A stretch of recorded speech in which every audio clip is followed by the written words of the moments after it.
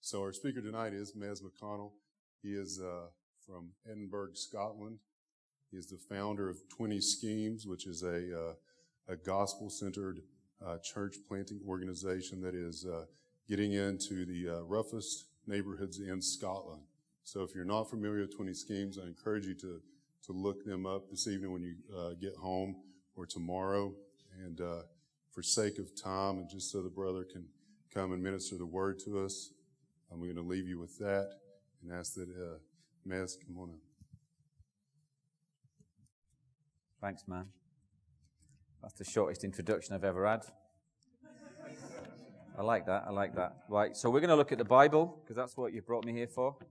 And we're going to look in Isaiah chapter 49. While you're just turning there, maybe I should say a few words about 20 Schemes. 20 Schemes is actually the church planting ministry of our church. I am one of the two pastors in charge of that. In case you wonder what a scheme is the sort of equivalent of a inner city project mixed in with a trailer park, mixed in with a North American Indian reservation, and you get a scheme. So my scheme, just so you understand, is about 200 and something years old, and people and their families have lived there for 2 centuries, and so they're very, very close communities. About 40% of Scotland's population lives in schemes. That means about 40% of Scotland's population lives below the poverty line. Scotland has won all sorts of awards in Europe. We are the least healthiest, highest rate of heart attacks, highest rate of child prostitution, highest rate of child abuse, and the average lifespan of a man in my community is 48 years old. So I don't know what most people's view of Scotland is. St Andrews, golf, a few castles and a bit of William Wallace, a bit of Braveheart with Mel Gibson. Unfortunately, that is not the reality, and I think there's probably more people in this room than there are Christians in schemes in Scotland. And so our aim, our whole goal, our absolute lives are bent on training and sending out young men to pastor and plant churches across our forgotten schemes. So if you want to look us up online and pray for us, I know some people already prayed for us, we'd appreciate your prayers. But we're here to read the Bible, so why don't we do that? Let me pray just before we read, though, because this is God's holy word. Let's pray. Father, we love you. We're thankful for a chance to meet together this evening. And Lord, we don't take it for granted by any means that we can do this, particularly when we think of so many brothers and sisters around the world unable to meet freely. And so we thank you again for the word, that light you have given to us to light the way, your perfect word, Lord. Help us this evening, however we've come into this building, whether we're having a great time, whether we're in an absolute mess, whether we're a Christian, whether we're not sure what we are, Father. Open up our eyes, give us understanding, and transform us from the inside out, we pray. In Jesus' name, amen. So Isaiah 49, I want to start at verse 14. Let's read through together. But Zion said, "The Lord has forsaken me. My Lord has forgotten me." Can a woman forget her nursing child, that she should have no compassion on the son of her womb? Even these may forget, yet I will not forget you. Behold, I have engraved you on the palms of my hands. Your walls are continually before me. Your builders make haste. Your destroyers and those who laid you waste go out from you. Lift up your eyes around and see. They all gather. They come to you. As I live, declares the Lord, you shall put them all on as an ornament. You shall bind them on as a bride does. Surely your waste and desolate places and your devastated land, surely now you will be too narrow for your inhabitants, and those who swallowed you up will be far away. The children of your bereavement will yet say in your ears, this place is too narrow for me. Make room for me to dwell in. Then you will say in your heart, who has borne me these? I was bereaved and barren, exiled and put away. But who has brought up these? Behold, I was left alone, and from where have these come? Thus says the Lord God, behold, I will lift up my hand to the nations, raise my signal to the peoples, and they shall bring your sons in their bosom, and your daughters shall be carried on their shoulders. Kings shall be your foster fathers, and their queens your nursing mothers. With their faces to the ground they shall bow down to you, and lick the dust of your feet. Then you will know that I am the Lord. Those who wait for me shall not be put to shame. Can the prey be taken from the mighty, or the captives of a tyrant be rescued? For thus says the Lord, even the captives of the mighty shall be taken, and the prey of the tyrant shall be rescued. For I will contend with those who contend with you, and I will save your children. I will make your oppressors eat their own flesh, and they shall be drunk with their own blood as with wine. Then all flesh shall know that I am the Lord your Savior and your Redeemer, the mighty one of Jacob. This is God's word to us. Amen. Amen. So I want you to imagine, or use your imagination just for a minute. I want you to imagine that Donald Trump goes mental and does some silly things. I know that's hard to imagine, but imagine he does. And he kicks off with North Korea and China, and they declare war on America. Now imagine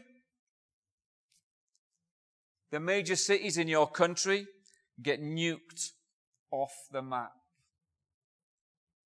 What if you woke up tomorrow morning and your community is swarming with foreign troops? They kick open your door. They force march you and your family to the nearest train station. There they take you to the nearest port, where they put you on big ships, separate you, men in one ship, women in one ship, children in another ship. And they sail off, and you never see each other again. I mean, that seems quite unlikely, right? Sitting here, living here in Roanoke. It seems like a Hollywood movie. I think we've all seen that Hollywood movie, haven't we? The problem with the West, the problem with the rich West, and I'm talking about rich Europeans and rich Americans, is that we sit smugly in our lives, and we never think this kind of trauma is ever going to happen to us. We think, don't we, that life is always going to be like this.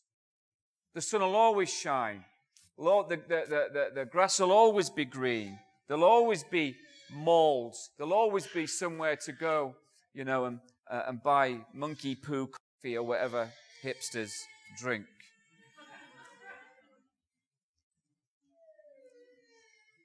We think this will never happen. It'll never happen to us. Because we've surrounded ourselves with all this material stuff, all these things we have in our lives, our homes. We build our churches, we build these grand things, and we think that they give, or at least they give the illusion that life is fine and everything is going to continue like this. But here's the problem, that this is the daily experience of people throughout our world, even today. Even today. I have friends I visited in China about 6 months ago, and their church has been disbanded, and they've rounded up the leaders, not only the leaders, but their families. And I mean all their family members, not just their immediate families, their cousins, their nephews, their second cousins, and they've gone. Overnight, disappeared by the government. And it's not just in our generation it's happening, it's happened throughout history. It happened to Israel as we read these words in Isaiah. In Israel's time, in about 600 BC, Babylon was the superpower, and it swept everything. It swarmed country after country, nation after nation. It murdered, looted, and burned everything in its path. And twice in Isaiah, Jerusalem, was laid siege. The first time was pretty terrible, and there were lots of casualties, but the second time was really horrific. For 18 months, the poor citizens of that city, they were starved to death, basically, surrounded on all sides by their enemies. Many of them were forced into cannibalism just to survive. Some, the records indicate, even ate their own children. Those that were left were force-marched out of the city and taken into refugee camps and used as forced labor. And so as you come into Isaiah 49 with me this evening, that's the context you come in with. We often read the Bible flat. We read these words and we don't really understand and get the emotion behind what is going on. But that is what is happening. Israel, as we read these words, Israel is a smoking ruin. The wall and all the fortifications have been destroyed. The temple's in pieces. People are in absolute dire straits. And here's the big issue. They just couldn't work out what had gone wrong. They couldn't comprehend how this had happened to them. I mean, they'd lived in peace, they'd lived in prosperity for so long. They'd been blessed by God for generations. And they were God's chosen people. I mean, listen to Deuteronomy 7 verse 6. The Lord your God has chosen you, he says to Israel, to be a people for his treasured possession out of all the peoples who are on the face of the earth. I mean, the Jewish people believed no one can touch us. We are special. We are God's chosen ones. And yet here they are, suddenly they find themselves starving, diseased, and frog-marched and forced to serve the enemies of God. And so look at the cry of verse 14. No wonder they say, the Lord has forsaken me. The Lord has forgotten me. Now, forsaken, that word means to be deliberately abandoned. And some of us know what that feels like all too well. I was on the streets from the age of 2 years old, abandoned by my parents. Some of us know what abandonment is like. Maybe one of our parents left us when we were young. Or maybe a loved one deserted us for somebody else. I mean, we never quite get over the pain and the trauma of abandonment, do we? For those of us who've suffered that. Now, the word forgotten means something entirely different. The word forgotten means to be wiped from the memory banks. So we can abandon a person. So my mother abandoned me, but I'm sure she still remembers me. She's still alive. But Israel's cry here is not only has God abandoned them to their fate, but he's wiped them from his memory banks as well.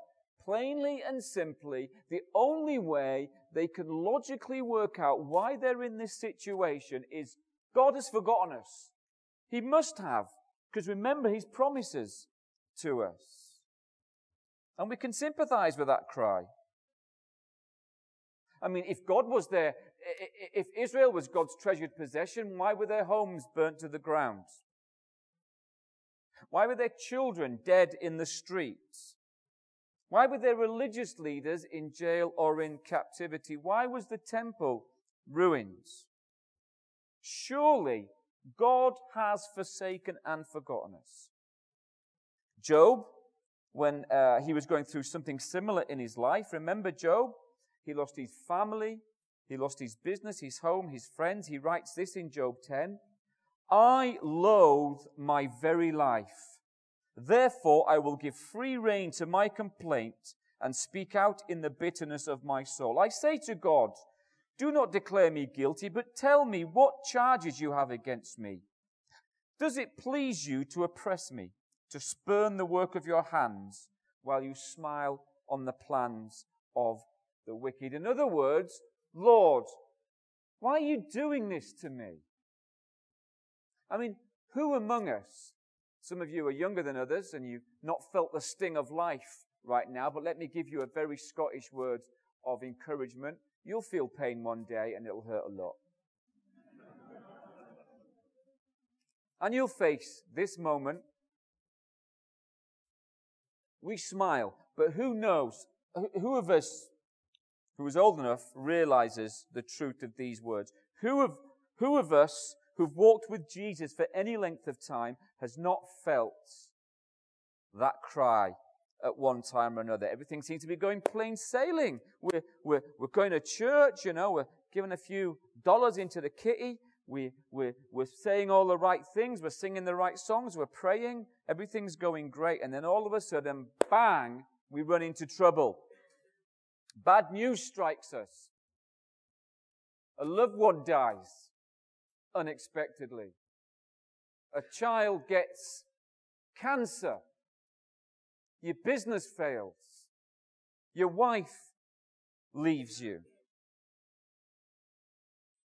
Or soul-crippling depression just hits you out of nowhere. One of your children rejects the faith. Trouble at work. You feel tired.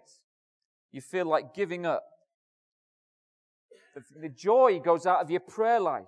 The joy goes out of your spirit. Bible reading is nothing more than a chore, even if you do it and we don't feel it anymore. We don't feel that the Lord is close to us. The Lord feels like He's distant, like He's far off, like sometimes He's not even there, like He doesn't care, like He's forsaken and forgotten us.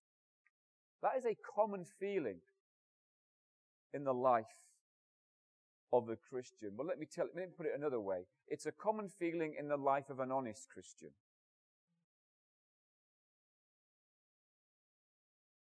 And it's not unbiblical.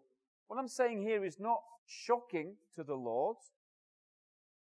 The psalmist cries out in Psalm 22, my God, why have you forsaken me? We all know who said those words. Psalm 31 begins, how long, O Lord, will you forget me forever? Psalm 42 verse 9 says, I say to God, the one I have called my rock, why have you forgotten me? Psalm 44:24 asks, why do you hide your face and forget our misery and oppression? Psalm 77 verse 9 asks, has God forgotten to be merciful? And this isn't people whining and complaining. This is in the Psalms. This, as we say in Scotland, are the words from God's own hymn book. This is what proper worship sounds like. That's biblical to sing these things, to cry out to God this way. All this sort of happy, clappy, I'm going to just dance on the tabletops for you, Jesus, drives me nuts.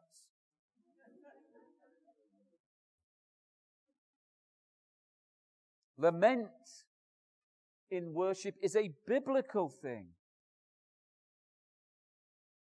You think people wouldn't be leaving the church? I often think people leave the church more because of its superficiality. Everybody wanders around, they look clean and tidy, and they smile their best smile, and they pretend that life is wonderful. And the poor people who are crying and dying inside thinking, it must be me. When actually it's all of us at one time or another. And so God responds to them in verse 15. He says this, can a mother forget the baby at her breast and have no compassion on the child she has born? I mean, we know this, don't we, that mothers will do almost anything to protect their children. Well, good mothers, at least, right? Not every mother is a good mother. And sometimes a mother's love can fail. And again, some of us know this. In Scotland, just before I came out this week, we had a story on one of our schemes of a mother who set her 2 children on fire just for annoying her because she was watching her favorite TV show.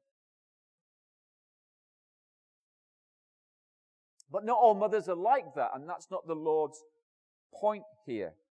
I read another story of a mother in northern Quebec. She was on holiday with her 2 sons. They were hiking somewhere, and suddenly a bear appears. I mean, like a bear appears out of nowhere. But anyway, a bear appeared, and so she immediately jumped on its back, which I think is quite stupid, but long enough, fortuitously, for a passing hiker to arrive and fire shots at it. I mean, there's nothing, is there? There's not a creature more dangerous in the world than a mother on the rampage protecting her children. And if a mother will do that for her children, then imagine what God will do for his. This is God's point here in verse 15. Let me put it another way. How would you feel if you invited a complete stranger into your house? And let's just say it's me, because none of you know me. And you invite me into your house, and you cook me up some chicken and biscuits, because I just learned what that was about 5 minutes ago. And you put it down before me, and you've worked hard at it, and I just look at it and go, what's that? I'm not eating that. How would you feel about that? How would you feel if I said, get me something else, will you?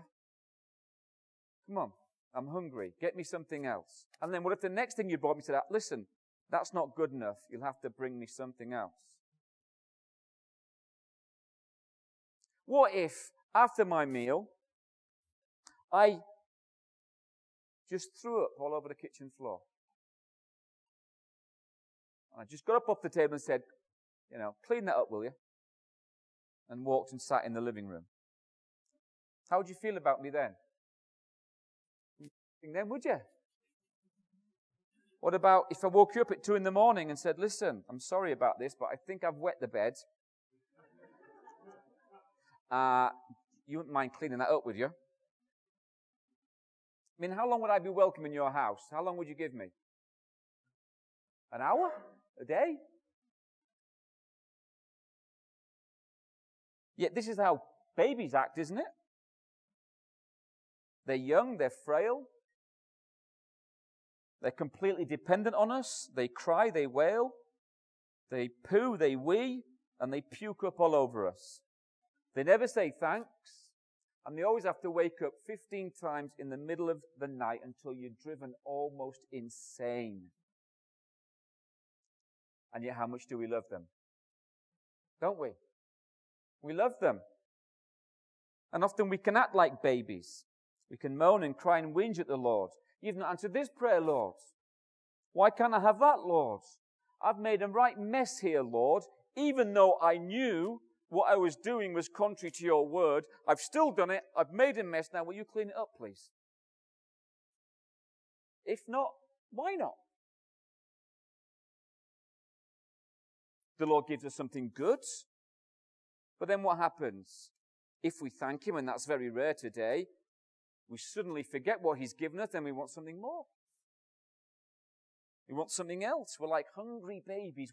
We're never satisfied. We take his grace and his mercy and his favor for granted. And yet, Isaiah says here, the Lord says here, speaking through Isaiah in verse 15, he still loves us. He'd do anything for us.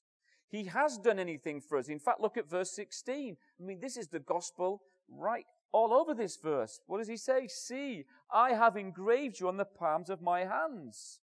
In my culture, I can't speak for yours, but I'll speak for my culture. When we want to show devotion to a football team, and by football I mean the actual sport of football. You guys call soccer and you say it's a girls' game, but when we want to, I'll contextualize. When we want to show devotion to a soccer team, we get a tattoo. Or if we want to, if you go in the scheme, you get tattoos of people's girlfriends. Some poor sap has got like 7 names of girls crossed out. Sue, Ali, Debbie, Jane. Sometimes my girls come home from school and they've got ink on their hands with names or words that they're trying to remind themselves of something to do, you know. If we want to remember loved ones or a holiday, you know, we have them on our screensavers, don't we? Or photos around the house. All of these things we do to remind us of the ones we love. When we look at these things, we think of a happy time, a happy memory. Well, you know, in Bible times, servants often inscribed the names of their masters onto their hands. But the point is this: a master would never inscribe the name of his servant onto his. It wasn't done. It's unthinkable. Yet here we have the creator of the universe telling his people that he has engraved their names on the palms of his hands. Why? So that they would know he would never forget his own, and he would be reminded of his love for them eternally. You see, in Jesus, God's hand was simply not engraved. They were pierced, weren't they? They were pierced, and each drop of blood that was spilt contains the names of each one of his people. That's why we sing. I hope you sing in this church. My name is graven on his hands. My name is written on his heart. We can sing that and we can mean it. Jesus, the sinless one, hanging on the cross with hands stretched wide, dying for those whose names are engraved on his blood-stretched hands. You see, here's the good news for you. Jesus Christ could not forget us even if he tried. And we've got to remember this truth. And we've got to help one another to remember this truth, particularly when we're struggling. Particularly when life feels like it's out of control and chaotic and messy and slipping from our grasp. You know, when we feel abandoned, Christian, we must look to Jesus. Why? Because he is the proof that we have not been.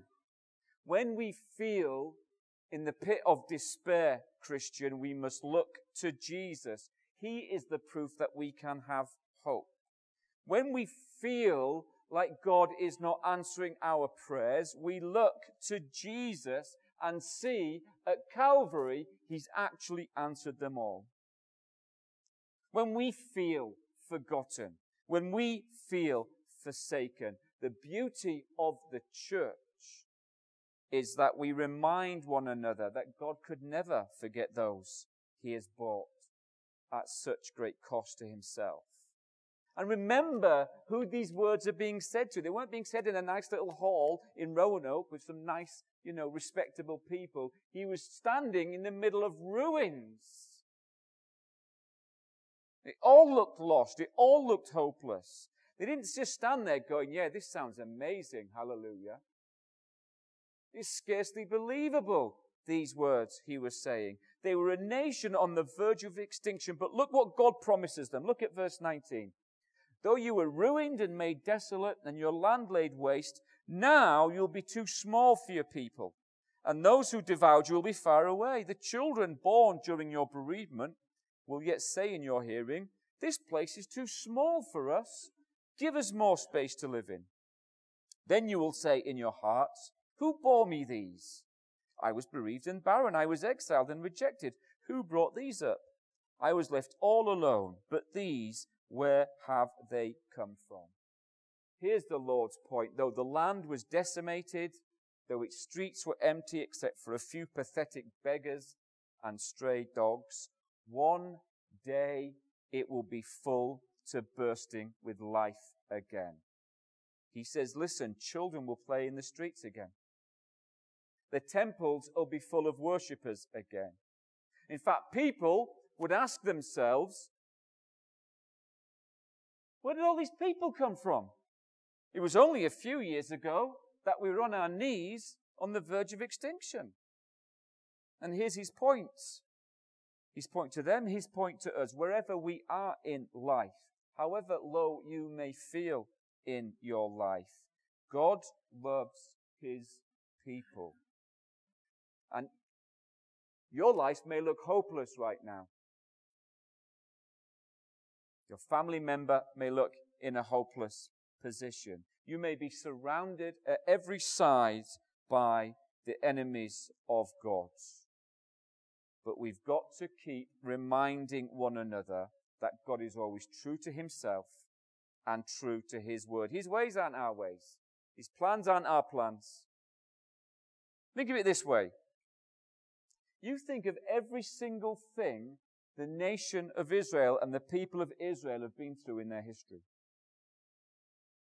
How many times they were persecuted, murdered, destroyed, carried off into captivity, the temple ruined, the walls destroyed. How many times?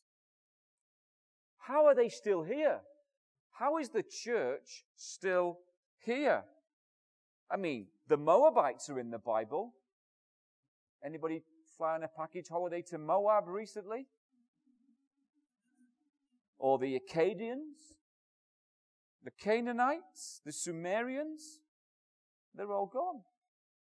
Wiped from history. Yet look at the church, the true Israel, and see we fill the globe.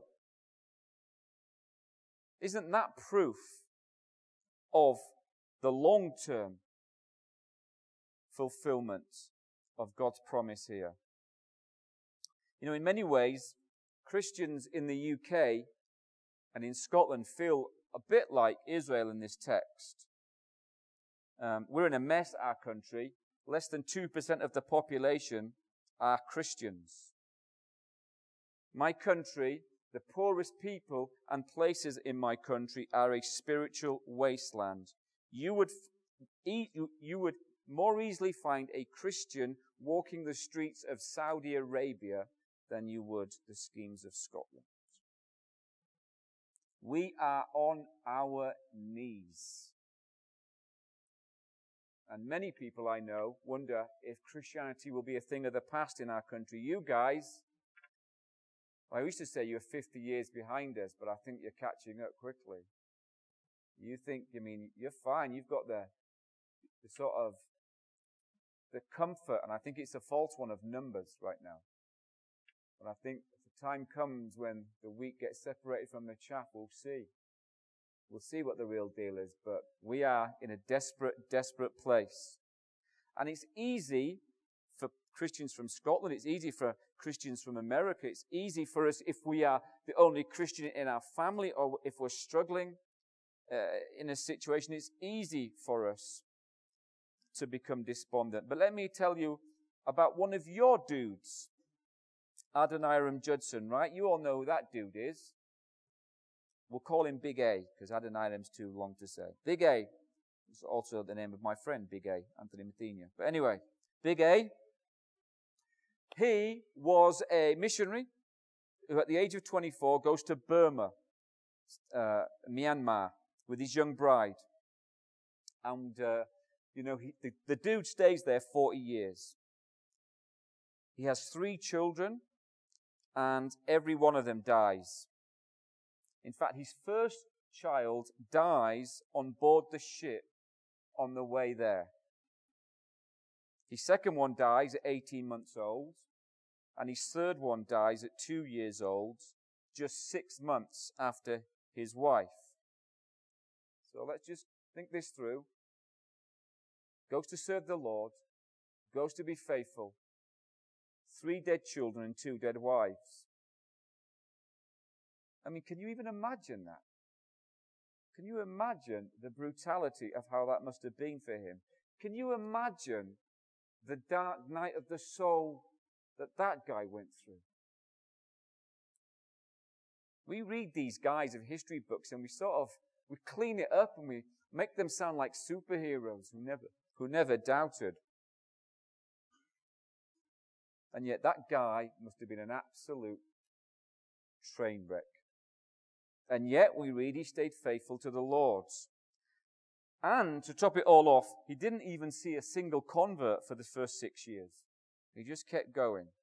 And so just when you think the story can't get any worse, his wives are dead, his children are dead, he's struggling to see any fruit. One night, there's a knock at the door, and he's dragged off to jail, charged with being a spy. And of course, he wasn't a spy, but they took him anyway.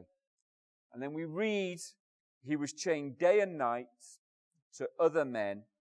He lost his hair, he lost his teeth, he lost his poor second wife.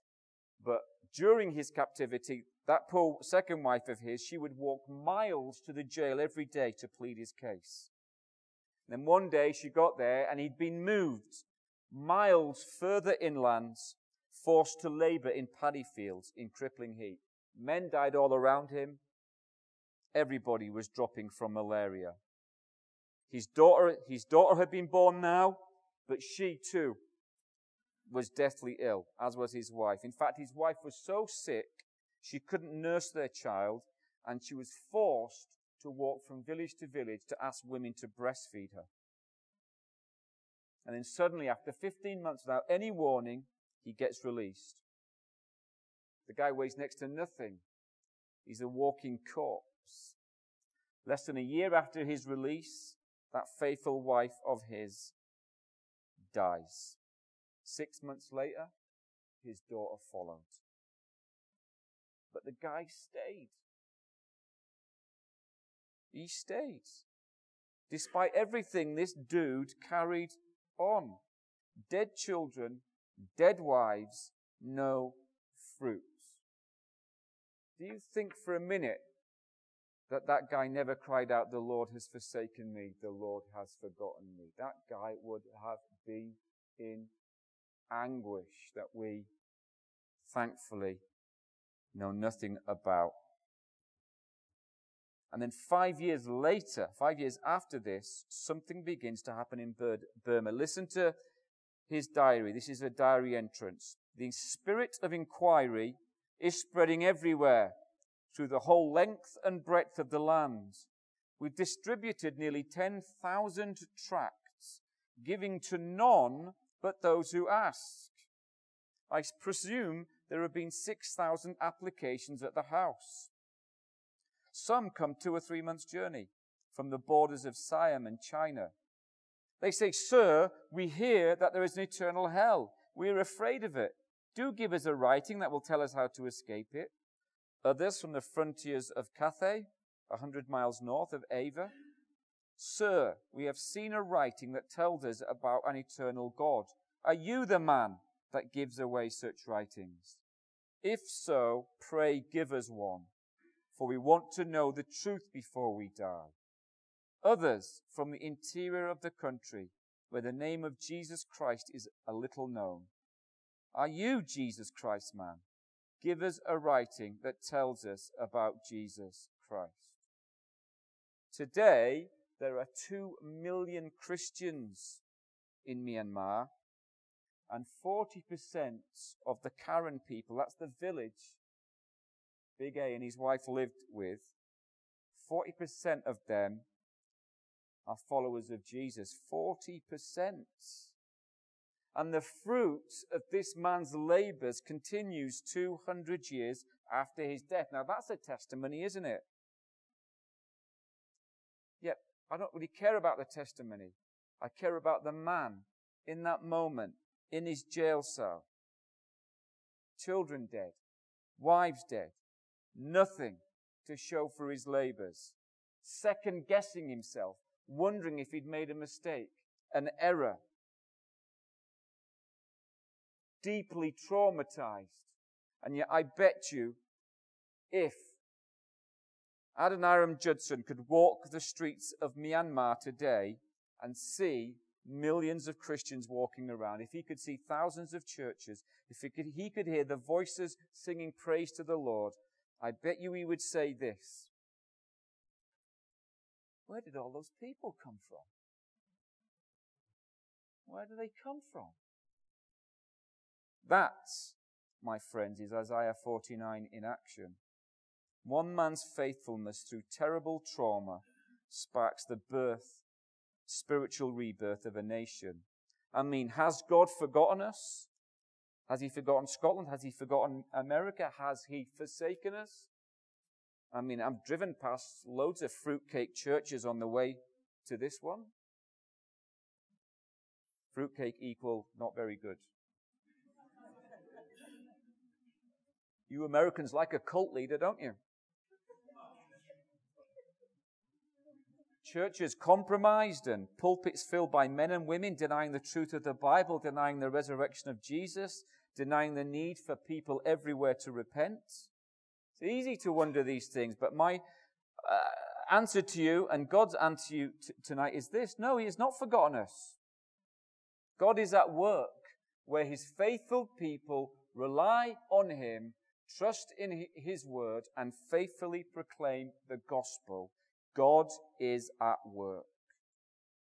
God never forgets his people.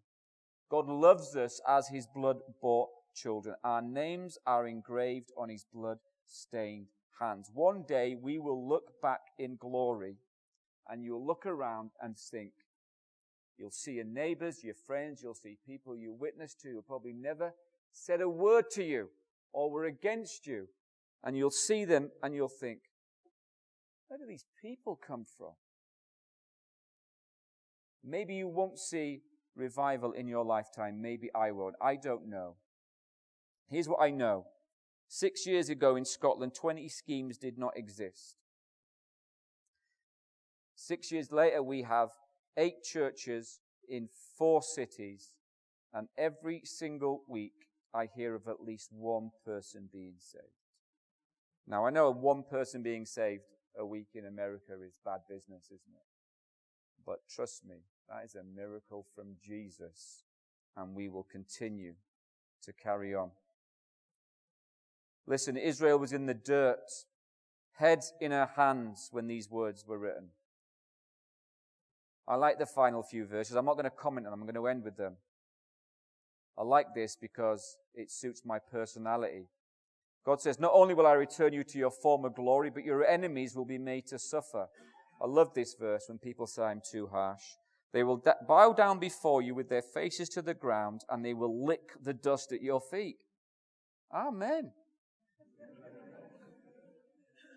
Here's the point. One day there'll be a reckoning. So our enemies, those who taunt us, mock us, those who think they can get away with whatever they want to get away with in this life, off you go.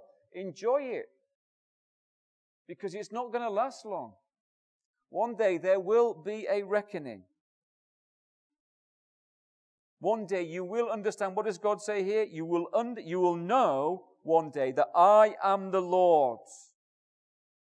Those who hope in me will not be disappointed. So my challenge to you is this. Hope in God and trust in Jesus.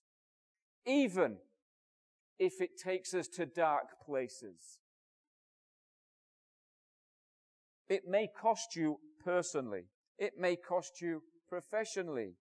It may make you look like an idiot in front of your friends. It may make you look not the cool kid in school. But trust me, hope in God and trust in Jesus will never disappoint us in the end. Look, when glory comes and all this nonsense around us fades away, there's not a Christian, there's not one true born-again Christian that will not be thinking at the end of days, well, that wasn't worth it. And you know something? When that final terrible day of judgment comes, the world will know who our Lord is. What does he say at the end of that chapter? Then all mankind will know that I, the Lord, am your Savior, your Redeemer, the mighty one of Jacob. So, people of God, stick in, persevere, encourage one another in the gospel. Amen? Amen. Thank you.